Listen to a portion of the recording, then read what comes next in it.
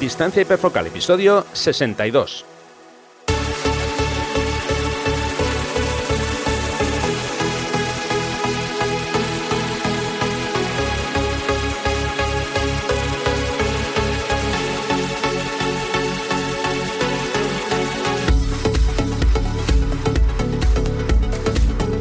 Hola, ¿qué tal? ¿Cómo estamos? Bienvenidos a un nuevo episodio de Distancia Hiperfocal, el podcast de fotografía de paisaje y viajes. Soy Rafa Irusta, fotógrafo profesional especializado en fotografía de paisaje, y un día más está conmigo Sandra Vallaure, fotógrafa, viajera y responsable del podcast Destinos y Faca. Hola Sandra, ¿qué tal? ¿Cómo va todo?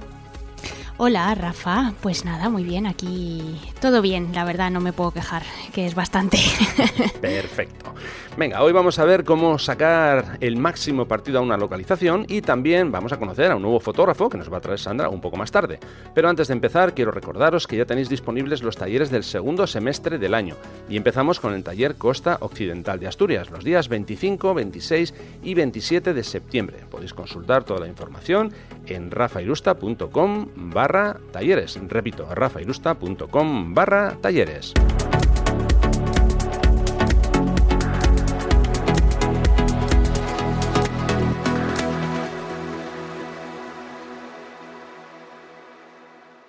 Venga, empezamos ya. Como siempre, ya sabéis que os vamos a dejar todas las notas del programa, todos los enlaces que comentemos hoy, en la dirección rafairusta.com/episodio 62. Ya sabéis que corresponde al número del episodio que estamos grabando hoy.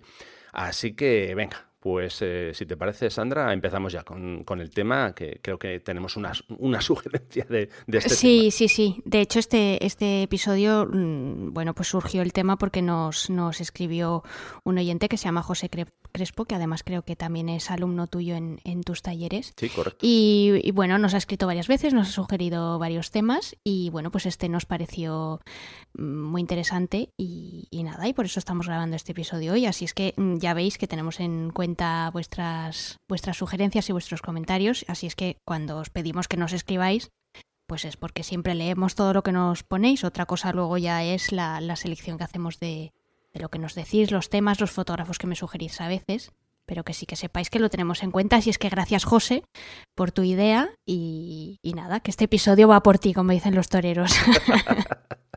Eso es. Bueno, José, pues nada, quería saber cómo sacar el máximo partido a una localización.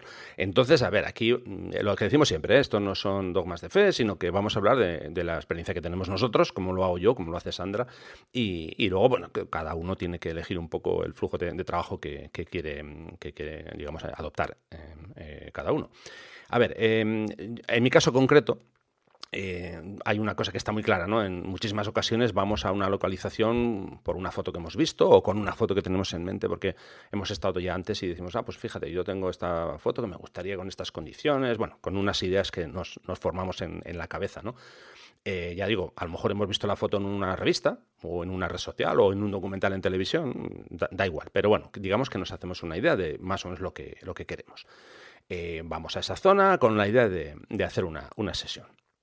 Por decirlo de alguna forma, nuestra meta es intentar estar en el lugar correcto y, claro, si puede ser, con una luz adecuada o con la mejor luz posible, ¿no? Claro, esto es la idea que llevamos en mente, pero luego la suerte... Luego la realidad, claro, es un claro, poquito más tozuda que eso.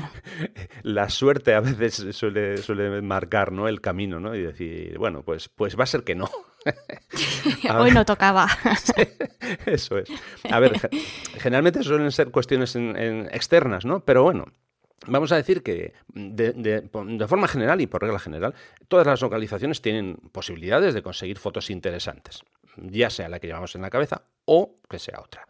Lo que sí, insisto, que no hay que dejar todo en mano de la suerte. La suerte está muy bien, hay que contar con ella y muchas veces pasa, ¿eh? Estás en una localización un día con una tormenta increíble, con unas nubes alucinantes y dices, pues claro, menos mal que he estado aquí. Qué suerte, qué suerte no, es que has salido a hacer la sesión y te ha pillado allí, ¿no? Esto es como aquello de que me pillen trabajando como dice las musas. Las musas, eso es. Pues esto es algo parecido, ¿no? Yo en mi caso concreto, lo que suelo hacer, o lo que intento, es llevar una planificación, vamos a denominarla plan A. pero siempre me gusta llevar la opción del plan B. Porque ese plan A muchas veces no es ni A, ni C, ni V, ni nada, porque no sale. Imagínate, se me está ocurriendo que vas con idea de hacer fotos en un lugar y yo qué sé, te encuentras, por ejemplo, con unas aglomeraciones importantes para acceder a ese punto, ¿no? Bueno, pues hay que cambiar de idea. Entonces, bueno, como digo, tenemos que plantearnos el plan A y tenemos que plantearnos también el plan B. Y luego, sobre todo, importante, tenemos que contar con cosas o agentes que nosotros no podemos controlar, como es el tiempo, sobre todo. El tiempo no el tiempo de 1 hora, 2 horas, sino el tiempo meteorológico, me refiero. Entonces, eso es algo que se escapa a nuestro control, a nuestro poder de momento. Así que nada, eso es algo con lo que también tenemos que lidiar. Yo voy a empezar un poco a explicaros cómo, o digamos, diferentes fases, cómo afronto una sesión. Y voy a empezar por la planificación, ¿no? Ya sabéis que soy un poquito friki. Me gusta... ¿Tú? Por favor, exagerado. Ya sabes. Bueno, me gusta preparar las sesiones fotográficas, pero ya últimamente, vamos a decir, no es que me esté relajando, sino que estoy aprendiendo poco a poco a modularme, en el sentido de no voy a ser tan estricto de esto así, sino no, vamos a dejar un poquito más de margen a la improvisación, ¿no? Al dejarnos llevar. Insisto, sí que llevo vamos a decir, unos parámetros básicos de decir quiero ir aquí, aquí y aquí a estas horas, pero insisto, no me obsesiono con decir tengo que estar a 1 hora, solo por la mañana, solo por la tarde, no. Entonces, bueno, sí que intento buscar los mejores horarios, siempre lo digo, y luego, bueno, pues claro, una vez que estoy allí intento buscar las mejores, dentro de las localizaciones, las mejores posibilidades de encuadre, de composición. Y, insisto, la meteorología siempre está ahí. Eso no la puedo controlar. Pero bueno, en fin, para mí hay una cosa muy importante. Esto también lo he dicho muchas veces. Es una cosa fundamental y es que me gusta ir a una localización sin prisa. No siempre se puede, porque a veces tienes que ir, yo qué sé, a hacer 4 localizaciones en un viaje. Imaginemos que tienes que en una mañana visitar 4 sitios. Bueno, si tengo que hacerlo porque no queda más remedio, pues vale, lo hago. Pero si no, me gusta tomarme las cosas con calma. Estar, pues, si puedo, 1 hora y media, 2 horas antes de la localización, o sea, del evento, por ejemplo, si es un atardecer. Si es un amanecer, hombre, un poquito antes también, no 2 horas antes, porque no tiene mucho sentido, porque va a estar todo completamente oscuro. Pero bueno, insisto, no me gustan las prisas. Eso de voy conduciendo y estoy viendo ya la luz de atardecer y todavía me faltan 10 minutos para llegar al punto de localización, eso no me gusta nada. ¿Por qué no? Porque luego llegas y al final no te da tiempo de preparar nada. Pues es un sitio que ya conoces y tienes aquello que dices, es que quiero volver 25 veces al mismo sitio para conseguir mi foto ideal, ¿no? Pero como no suele ser el caso, pues ya digo, me gusta ir con margen, me gusta llegar con bastante tiempo. Y en ese tiempo, pues bueno, intentar prepararme, mejor dicho, para el momento clave, ¿no? Cuando venga la luz, cuando sean esos momentos importantes. Hay que destacar una cosa, esto siempre lo digo en los talleres, por la zona en la que vivimos, nuestros amaneceres y nuestros atardeceres, salvo alguna excepción, no duran mucho. 10, 12, 15 minutos. Cuando digo amaneceres, la hora buena o la hora que a mí me gusta. Porque alguien dirá, hombre, que el amanecer empieza muy pronto y, vamos, acaba a las 11 de la mañana. Bueno, depende. Para mí el amanecer dura bastante menos, ya digo. Entonces, lo que intento es eso, en ese rato, en esos 10-15 minutos, ya estar preparado para que no me pille el toro. Hoy estamos en plan toreros a tope. que no me pillen para... Por favor, no cambies la sintonía del programa, que te veo venir. En fin. Bueno, a ver, que me estoy enrollando. Como digo, a mí me gusta... No me vayas a poner ahora un paso doble, que vamos, se me ponen los pelos de punta. No. Insisto, que a mí me gusta llegar con tiempo porque, a ver, ya digo, es importante analizar posibles localizaciones y para mí es muy importante ver cómo va evolucionando la luz poco a poco. Eso a mí me aporta mucha información, ¿no? Entonces, ya digo, si estoy 1 hora antes del amanecer, bueno, pues voy viendo poco a poco cómo se va comportando la luz y si es por la tarde, pues igual, ¿no? Imaginemos que tenemos, no sé, unas formaciones nubosas que se van moviendo, bueno, pues te puedes hacer un poco una idea, ¿no? Claro, si llegas 5 minutos antes de la hora buena, pues ¿qué vas a organizar? Pues es llegar y venga, ponerte a hacer fotos como un loco. Entonces, ya digo, a la hora de hacer esa planificación, insisto, me gusta llegar con margen y con tiempo. ¿Cómo lo haces tú, Sandra? Bueno, pues yo depende. Hombre, me gusta que hayas comentado al principio de tu intervención el tema de que cada vez intentas ser más flexible y dejar algunas cosas, no vamos a decir a la improvisación, pero sí que tengas un plan B y que a veces incluso si tu plan A y tu plan B no funcionan, pues que incluso puedas tener un plan C que ni siquiera habías pensado en tu casa. Uh-huh. Y a mí eso es lo que me pasa muchas veces, que yo por mucho que planifique, yo ya he contado muchas veces que mis viajes no son viajes exclusivamente fotográficos, con lo cual yo no tengo el lujo, vamos a decir entre comillas, que tienes tú de intentar aprovechar las horas de luz más dura para explorar localizaciones, para darte un paseo, para trabajar posibles composiciones. En la mayor parte de las veces yo tengo que trabajar con muchísima más rapidez que todo eso. Uh-huh. Por dos motivos. Primero, si es que ya lo he contado, pero yo soy como la abuela cebolleta, me repito. Primero porque como no dispongo de tanto tiempo, pues al final quiero meter un montón de cosas y un montón de visitas y un montón de sitios en un periodo de tiempo muy corto, con lo cual pues no siempre llego en el momento de mejor luz, con lo cual tengo que hacer lo que puedo con lo que tengo. Y segundo, porque muchas veces tampoco me puedo permitir el lujo de volver. O sea, yo tengo un itinerario trazado y una vez que ya he pasado por un sitio, lo más probable es que no vuelva. Y digo lo más probable porque, hombre, hay veces que sí que se vuelve porque es un campo base o, en fin, depende de cada itinerario y depende de cada viaje. Pero lo habitual es que no vuelva. Uh-huh. Y tercero, porque viajo ya lo he dicho también, que normalmente suelo viajar con gente a la cual la fotografía no le interesa mucho o nada. Entonces, claro, tener a un grupo de gente o a una persona que está ahí pegada a mí, yo con el trípode ahí esperando durante media hora o el tiempo que haga falta a que aparezca la luz, aparezca la nube, se encienda la farola, el templo haga no sé qué, pues lo entiendo, es un poco exasperante. Entonces yo sí que hago como tú, es decir, hago una planificación desde casa pues fundamentalmente para ver direcciones de salida y puesta de sol, dependiendo de lo que vaya a hacer. También para ver cuándo se va a producir más o menos la hora dorada y la hora azul.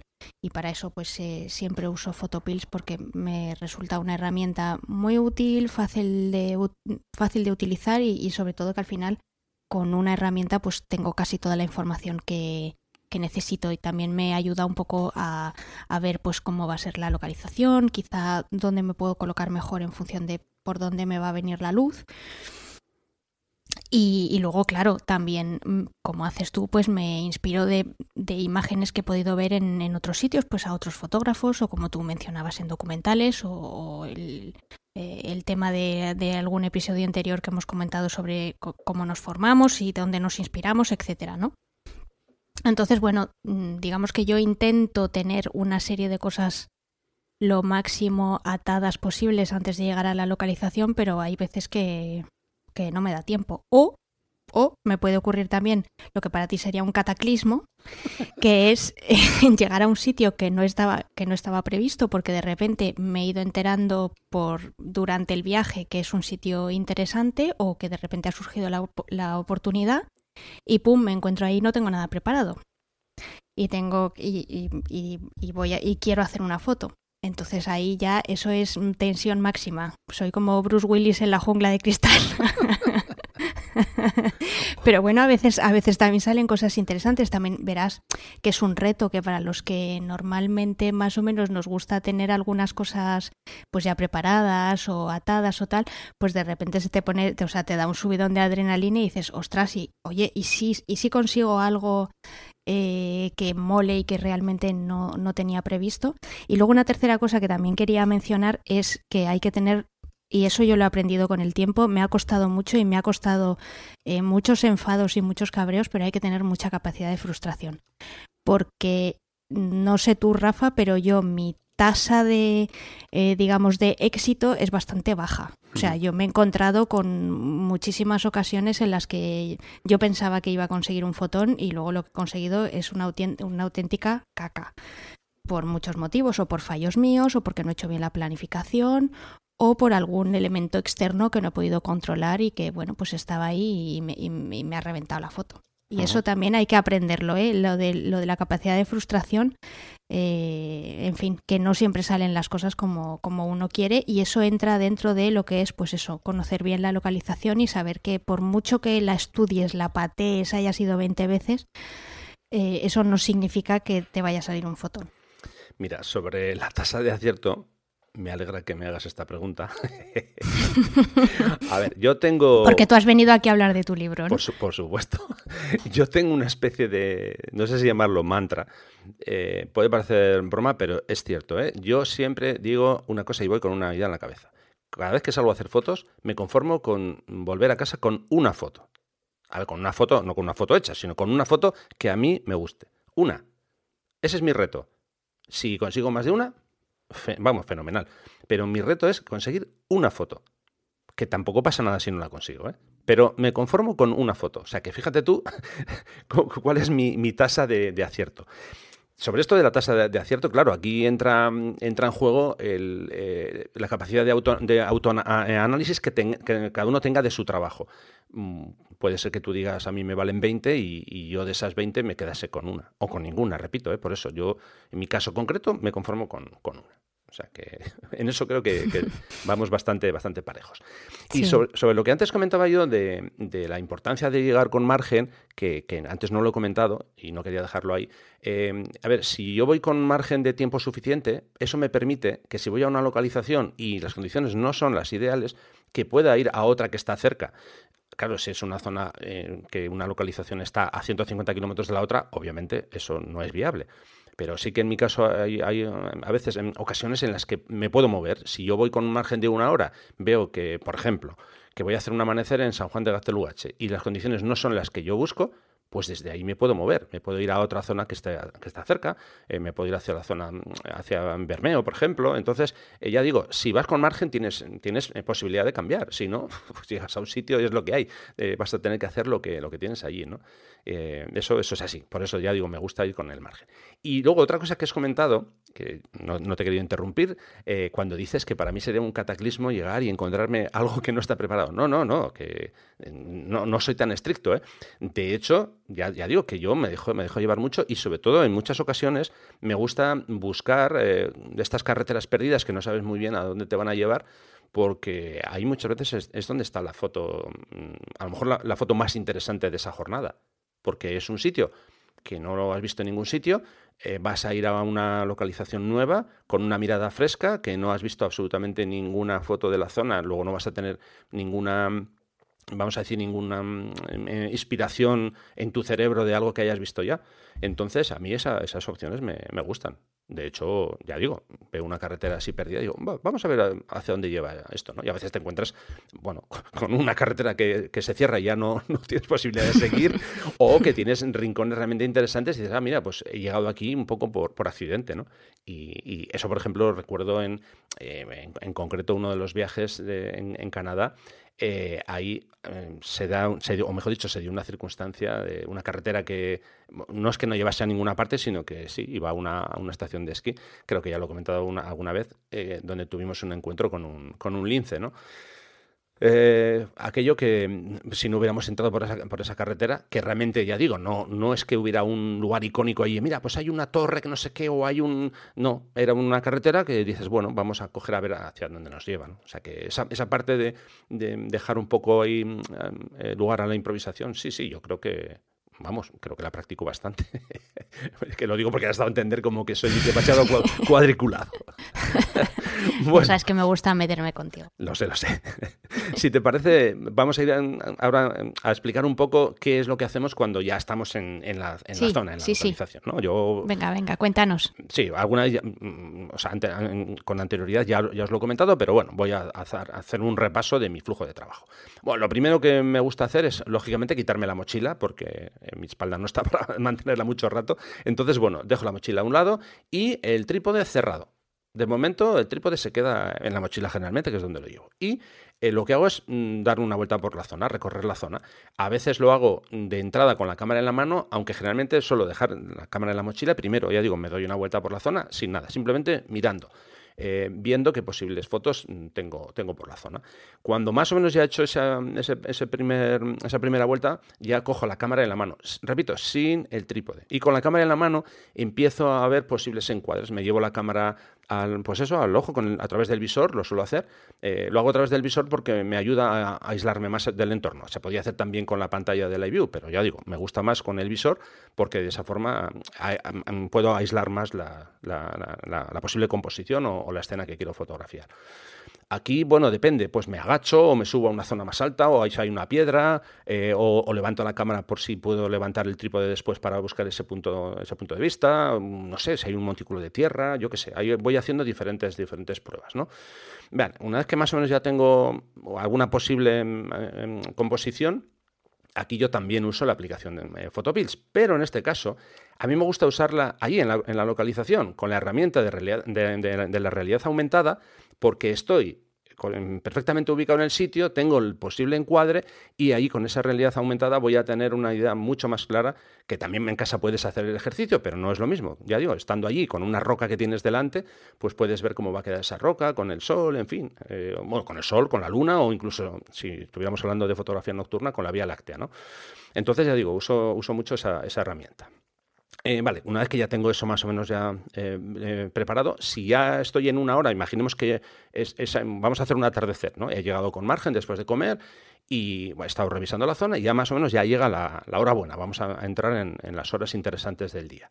Bueno, pues a partir de ahí ya empiezo a hacer fotos, que igual todavía no está la luz en las condiciones ideales, pero ya poco a poco puedo ir haciendo cosas, puedo ir haciendo algunas pruebas, más o menos para ver cómo funciona. Claro, y en ese momento ya es cuando ya tengo que sacar el trípode. Lógicamente, ya hay que colocar el trípode. Esto ya lo he dicho muchas veces, no es bueno coger el trípode, armarlo y ponerlo siempre a la altura de los ojos, porque para eso había hecho el ejercicio previo de ponerme con un punto de vista más bajo. Entonces ahí a lo mejor nos toca ponernos de rodillas. Pues hay que ponerse de rodillas, pues nos ponemos, no pasa nada. Hay gente, por ejemplo, que utiliza rodilleras para que no sufran, oye, pues hay gente que tiene problemas de rodilla, eso ya, cada uno ahí tiene que buscarse un poco cómo lo hace, ¿no?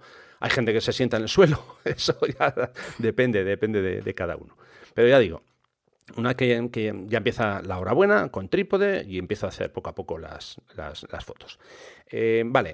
Vamos a imaginar que íbamos a esta localización con una foto que hemos llevado en mente o que habíamos visto, como hemos dicho, revista, documental, una página web, lo que sea. Bien, y supongamos que ya hemos hecho la foto, ya está, ya tenemos esa foto. Claro, aquí la cuestión no es, ya tengo la foto, me voy. No, perdón. Hemos hecho la parte más sencilla de la tarea. Eso es lo más fácil, que es coger una foto y hacer tu propia versión. Pero luego viene el reto.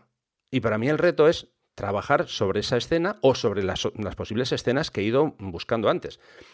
A ver, de entrada considero que hay que trabajar esa escena porque muchas veces hacemos la foto y dejamos ciertos detalles un poco ahí, ¿sabes?, descuidados, ¿no? Una roca que hemos cortado que a lo mejor quedaría mejor sin cortar, una rama que se nos está colando en la composición. Bueno, pues eso, una escena que aparentemente la hemos hecho en 2 minutos, a lo mejor hay que trabajar 10, 15, 20 minutos en ella para dejarla un poco más a tu gusto. O estás en una zona que hay una cascada, a lo mejor el ángulo que tú has elegido no es el mejor porque a nivel de composición se te queda una zona más con menos peso. Bueno, pues gira un poco la cámara.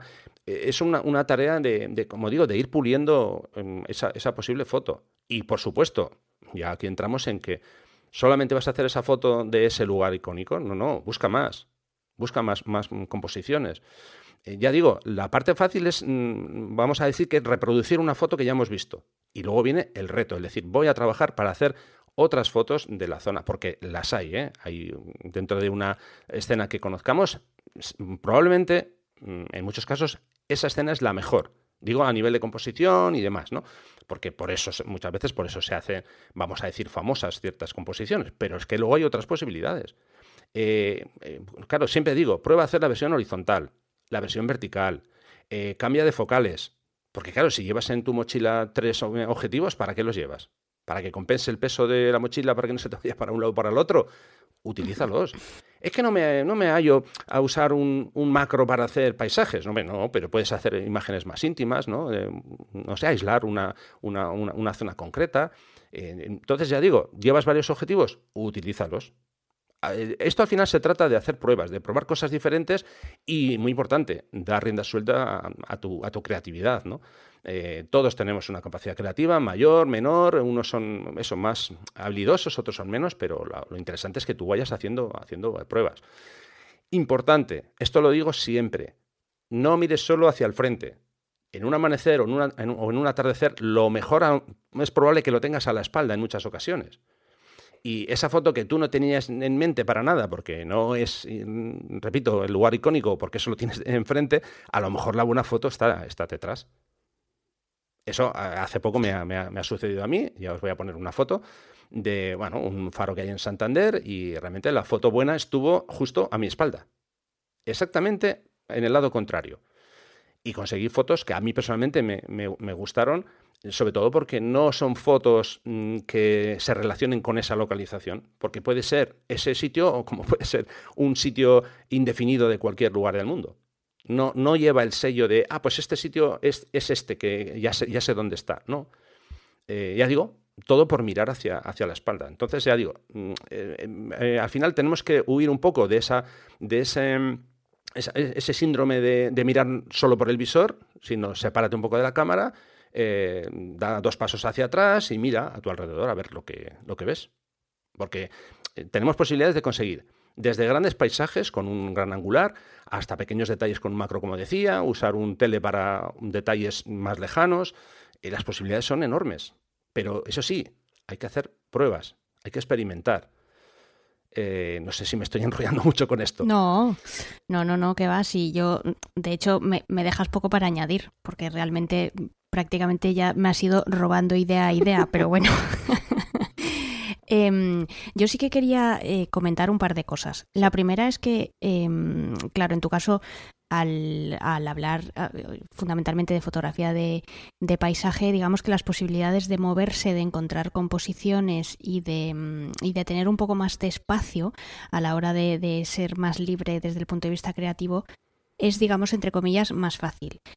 Pero ¿qué pasa si estás en una ciudad o si estás en una localización muy concreta? Por ejemplo, yo qué sé, imagínate un mirador en un parque nacional donde tienes mucho menos espacio para moverte. Claro, ahí digamos que, y a mí eso me ha pasado 1.000.000 de veces. O sea, estás en un mirador y sí, es un mirador 360 grados, pero qué casualidad que justo lo único interesante o lo que a ti te parece más interesante o lo que a ti te llama más la atención o lo que crees que va a ser mejor para incluirlo en tu fotografía solamente está en un punto. Entonces, ahí sí que quizá por hacer una puntualización sobre todo lo que has dicho, yo por mucho que me mueva, por mucho que cambie el punto de vista, por mucho que ponga el trípode más alto, más bajo o tal, o sea, la foto es una y fin, es que tampoco hay mucho más.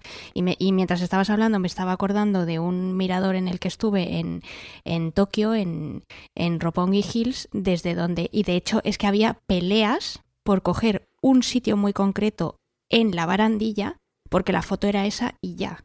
Y estuve ahí un rato hasta que conseguí hacerme con el hueco y claro, cuando lo cogí pues tardé mucho en soltarlo. Lo solté ya porque el de detrás me estaba dando pena, pero hay veces donde tú, por mucho que digamos eso, ¿no? Que tenemos que ser creativos, que tenemos que buscar diferentes puntos de vista y tal, a veces la localización pues no lo permite. Y luego también otra cosa que quería añadir es que cuando estamos haciendo fotos en entornos urbanos, pues en hora dorada, en hora azul, es muy fácil hacer lo que has dicho tú. Es decir, que si por lo que sea esa localización que tú tenías en mente no funciona, irte a otra, porque al final la proximidad es mucho mayor. Entonces, si puedes cambiarte de calle, porque en esa calle precisamente, pues, no sé, imagínate que estamos en Ámsterdam, que es una ciudad que no conozco, pues estamos en una calle donde no hay un canal, pues podemos ir a una calle donde sí haya un canal o que tenga más tráfico fluvial y que entonces pasen más barcos y que, por ejemplo, pues puedan dejar un rastro con las luces o que de repente haya un puente que esté iluminado y justamente en el sitio que estabas anteriormente, pues ese día las luces no se han encendido. En fin, que tenemos más margen de maniobra y que eso también hay que tenerlo en cuenta un poco en la línea de lo que tú decías de el plan A, el plan B y el plan C. Bien, quiero puntualizar el tema del mirador. No, es que es que justo lo tenía en el disparadero ya preparado. Vamos a ver. Claro que en muchos casos una escena que se hace desde un mirador viene marcada precisamente por eso, porque además la foto es esa foto y ya está. Pero, aquí es donde para mí tiene muchísima más importancia todavía la posibilidad de jugar con las focales. A ver, si solo tienes una focal es la que hay y ya está, no puedes hacer nada. Pero si tenemos diferentes focales, ahí es donde tenemos que estrujarnos un poco la cabeza y aprovechar para usar por ejemplo, ese teleobjetivo que tenemos. Yo siempre digo, esto ya creo que me lo habéis escuchado, a mí me encanta el coger una focal larga desde un mirador y hacer fotos dentro de la gran foto. A ver, voy a intentar explicar esto de nuevo. La gran foto es, por ejemplo, una fotografía hecha con un 16, con un 24, que ahí metemos todo lo que podemos. Y si pudiéramos meter más, lo meteríamos más, porque es una foto de gran paisaje y vemos ahí todo lo que queremos ver. Bien, pero ¿y qué pasa con esos detalles que puedes conseguir, por ejemplo, con una focal, un 200, un 300? Si tienes un 400 ya sería ideal, porque esas son fotos que son realmente, para mí, más impactantes en muchos casos porque son fotos, insisto, lo que decía antes, no reconocibles de ese lugar, aunque realmente están hechas desde ese lugar. Sí que es cierto que, a ver, hay fotografías clásicas que, no sé, estoy recordando ahora pues la curva de Snake River de Ansel Adams, que es una foto que se hace desde un mirador en el parque de Grand Teton. Bien, esa foto es la que es. Si tú quieres hacer el mismo encuadre que hizo él, vale, digo un poco a bulto, probablemente esté hecha con un 24, más o menos, o se pueda reproducir con un 24, bien, pero una foto de esa escena también la puedes hacer con un 70-200, por ejemplo. ¿Que no va a ser la misma? Claro que no, va a ser diferente, van a ser unas composiciones que vas a hacer tú diferentes. Entonces, ahí es donde creo que hay que hacer el ejercicio de trabajar la escena, ¿no? El decir, bien, esta es la foto, vamos a decir, la clásica, la que todo el mundo conoce, pero ahora yo voy a ir un paso más allá y voy a usar una focal diferente a la que conocemos de esa ubicación para hacer una serie de composiciones diferentes. Insisto, si tienes un objetivo solo, es lo que hay, ya está, tienes que hacer esa foto y punto, ¿no? O bueno, ojo, o porque te gusta que solo quieres hacer esa foto. Pero, a lo que veis, no usemos eso como disculpa de no, es que como es un mirador no puedo hacer más. Que, a ver, no descarto que haya sitios en los que la foto es la foto y ya está, ¿eh? No me voy a poner aquí tampoco puntilloso con eso.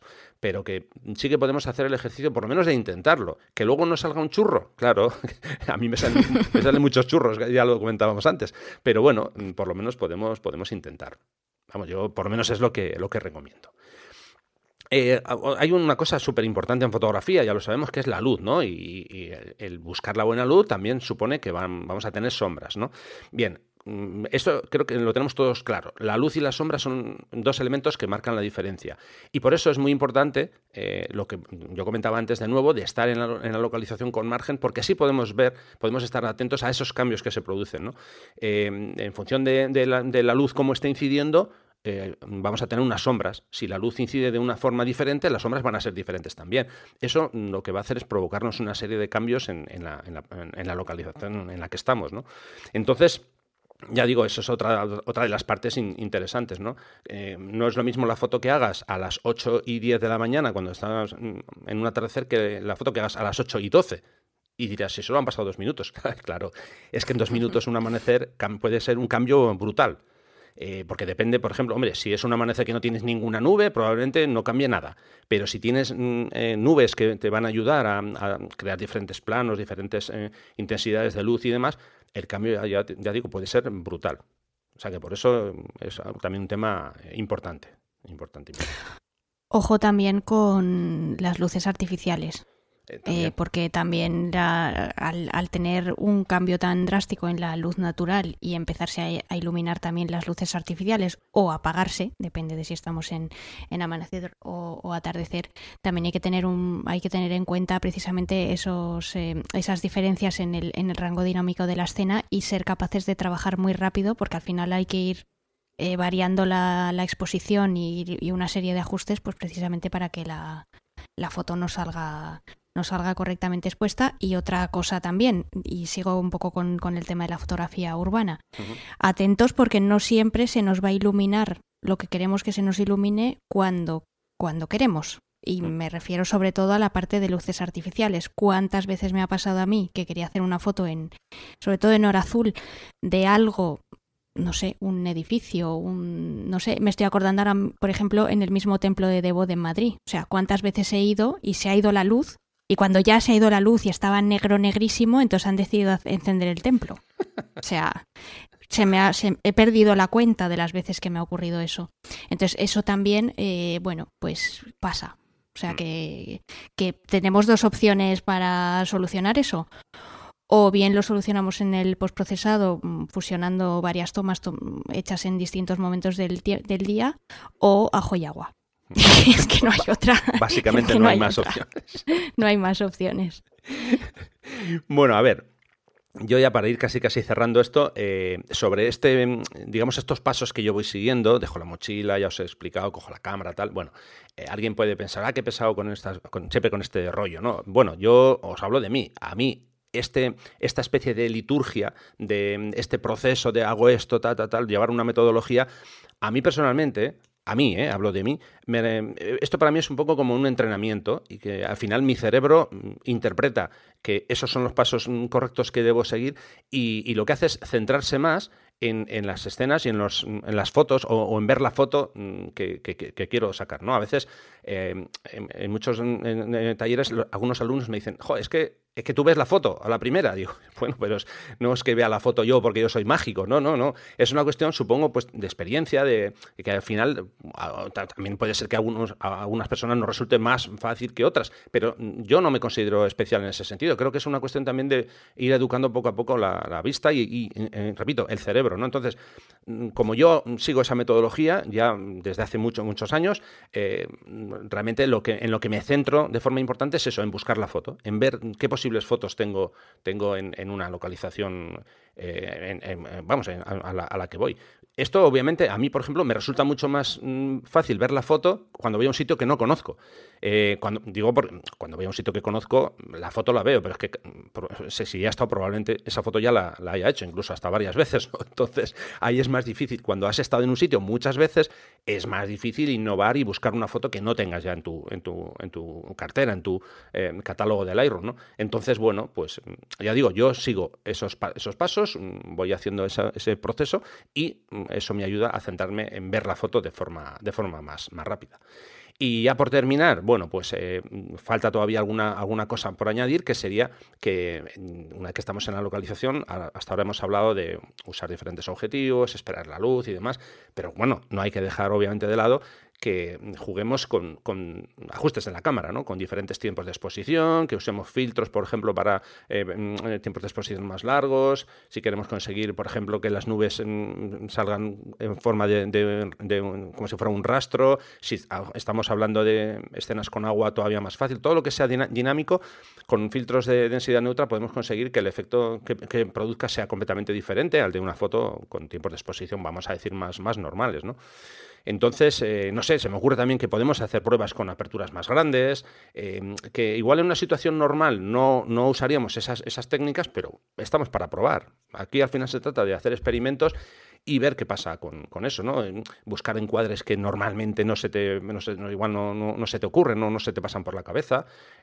Yo, en mi caso, lo que hago, básicamente, de forma muy, muy general, es experimentar.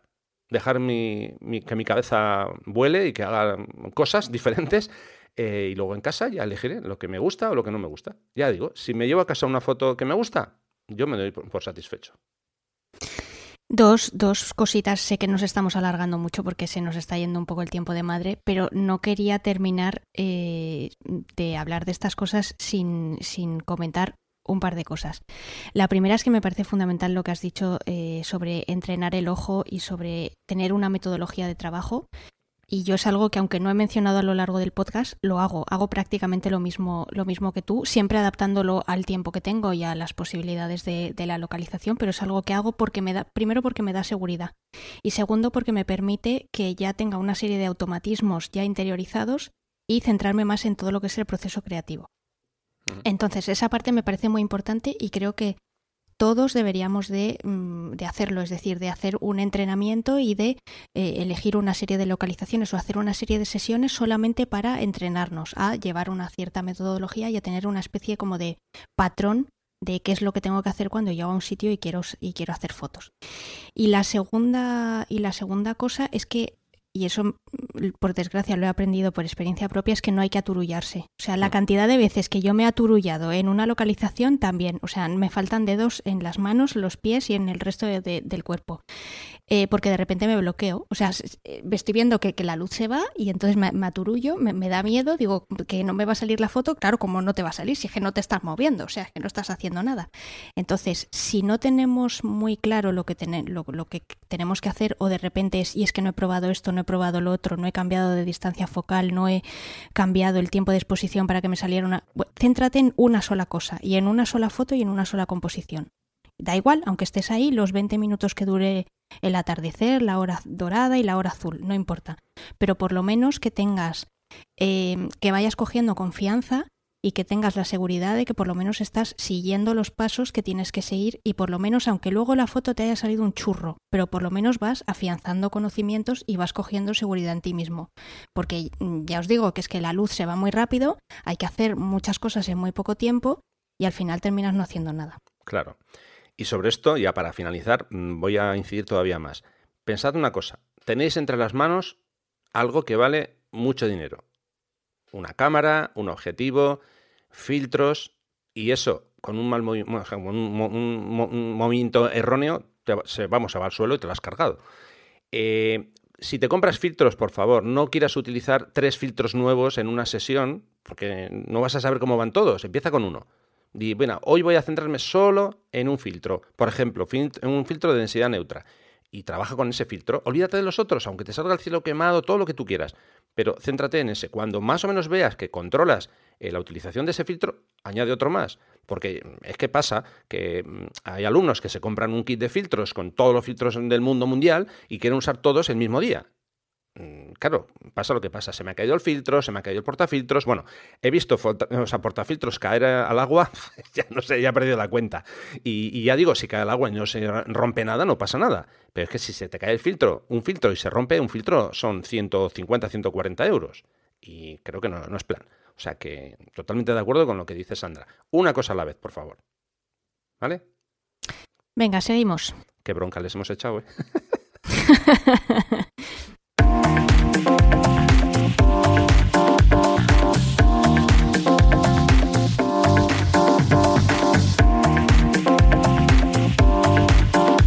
En Distancia Hiperfocal hablamos de viajes con Sandra Vallaure.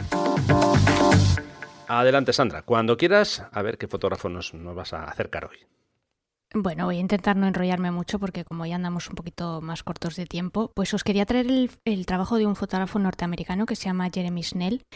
Es un trabajo un poco peculiar. Vais a ver por qué cuando veáis sus imágenes, y es que fundamentalmente él hace fotos de gente, es un fotógrafo de viajes, también es videógrafo, pero la mayor parte de las fotos que hace son fotos posadas y además fotos en las que él cuida la iluminación, es decir, que a veces lleva iluminación artificial con él, usa difusores, etcétera. Pero ¿por qué he querido traer el trabajo de este fotógrafo siendo tan poco cercano al trabajo que hace Rafa o obviamente al trabajo que hago yo? Bueno, pues porque al final es un fotógrafo que tiene una sensibilidad especial y que consigue que dentro de lo, entre comillas, artificial que puede parecer su foto, luego resulta que no lo es. Y tú ves las fotos y la verdad es que tienen una naturalidad, una iluminación, un uso del color y una capacidad de transmitir y de contar la historia de esa persona a la que está fotografiando que me parece fuera de lo normal. He visto infinitas fotos de cantidad de fotógrafos que, en fin, que hacen fotos por el mundo y que evidentemente pues hacen posar a sus sujetos y que llevan iluminación artificial pero es verdad que en el caso de Jeremy de verdad que resulta muy curioso. Son fotos que a mí me hacen sentir muy cercana a la persona a la que está fotografiando. Entonces, bueno, pues por contaros así muy brevemente, él empezó en fotografía prácticamente pues por por azar. Ya os he dicho que es norteamericano, nació en Hawái, pero ha vivido durante mucho tiempo en el sudeste asiático, aunque ahora vive en Nueva York.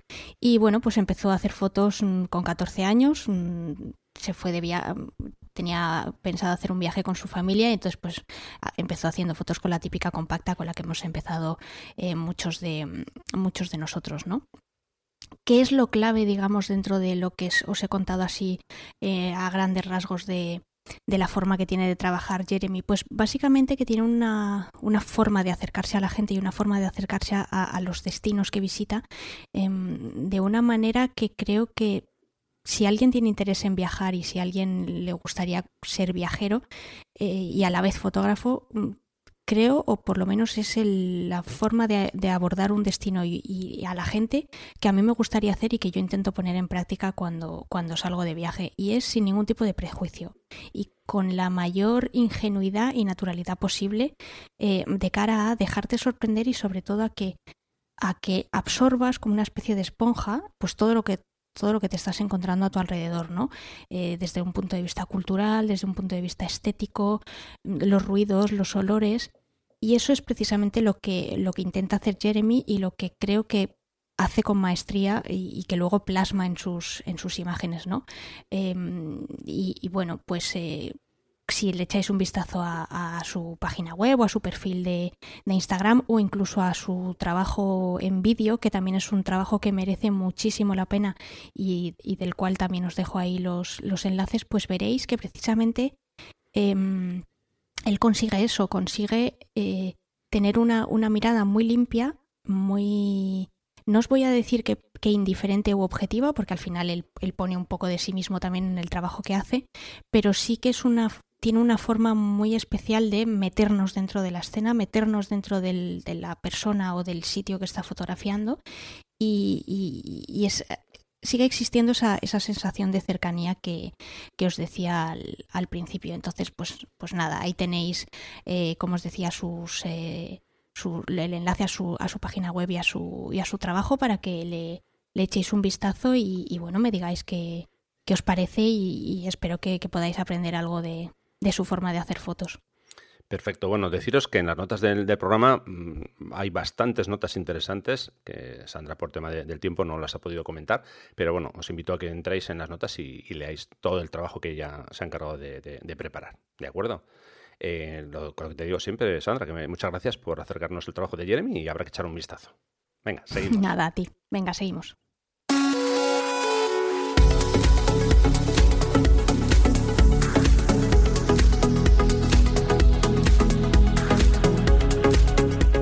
Mira que nos enrollamos, ¿eh? No callamos. Pero es que ni debajo del agua, vamos. No, de veras que no. Bueno, Sandra, pues nada, cuando quieras comentar con los oyentes cómo pueden contactar con nosotros. Nada, pues deciros que hagáis como José, que nos escribió un mail y nos propuso un tema para este episodio que estáis escuchando ahora. Pero si no queréis escribirnos un email, pues también podéis dejar un comentario en las notas del programa que siempre cuelga Rafa cada 2 semanas en su blog. Y si queréis poneros en contacto con nosotros a través de las redes sociales, pues podéis hacerlo en Instagram, mandándole un mensaje a Rafa, cuyo usuario es Rafa Irusta. Y si queréis hacerlo a través de Twitter, pues nos podéis mencionar a los dos, a Rafa, cuyo usuario es Rafa Irusta otra vez más. Y en mi caso yo soy Vallausa, que se deletrea VA2LSAUSA. Y recordaros también que en Telegram pues podéis hacer 2 cosas, o bien os metéis en el canal y ahí vais recibiendo alguna que otra notificación, o bien podéis formar parte del grupo de Telegram, este experimento que Rafa ha lanzado desde hace pues como un par de meses o 3, y bueno, pues podéis participar y comentarnos todas las dudas que tengáis, en fin. La verdad es que siempre está bastante animado. Yo participo poco porque no tengo mucho tiempo, pero siempre hay cosillas ahí interesantes. Sí, bueno, y la verdad que pasamos un rato agradable, a veces eso con poco tiempo, como dices tú, pero bueno, si queréis entrar, os vamos a dejar los enlaces ahí en las notas del programa. Bueno, Sandra, pues nada, que hemos llegado hasta aquí, hasta el punto y seguido, porque dentro de 15 días vamos a estar por aquí de nuevo otra vez. Claro. Repito, muchísimas gracias por haber estado con nosotros. A ti por dejarme venir aquí a contar mis movidas, como siempre. Ya sabes que lo hago encantado. Nada, lo dicho, un abrazo fuerte y en 15 días nos escuchamos de nuevo, ¿vale? Venga, otro para ti. Bueno, y a vosotros un último recordatorio antes de despedirme. Taller Costa Occidental de Asturias los días 25, 26 y 27 de septiembre. rafairusta.com/talleres. Ahí os dejo toda la información. Hasta el próximo episodio de Distancia Hiperfocal. Un saludo, muchas gracias y buenas fotos.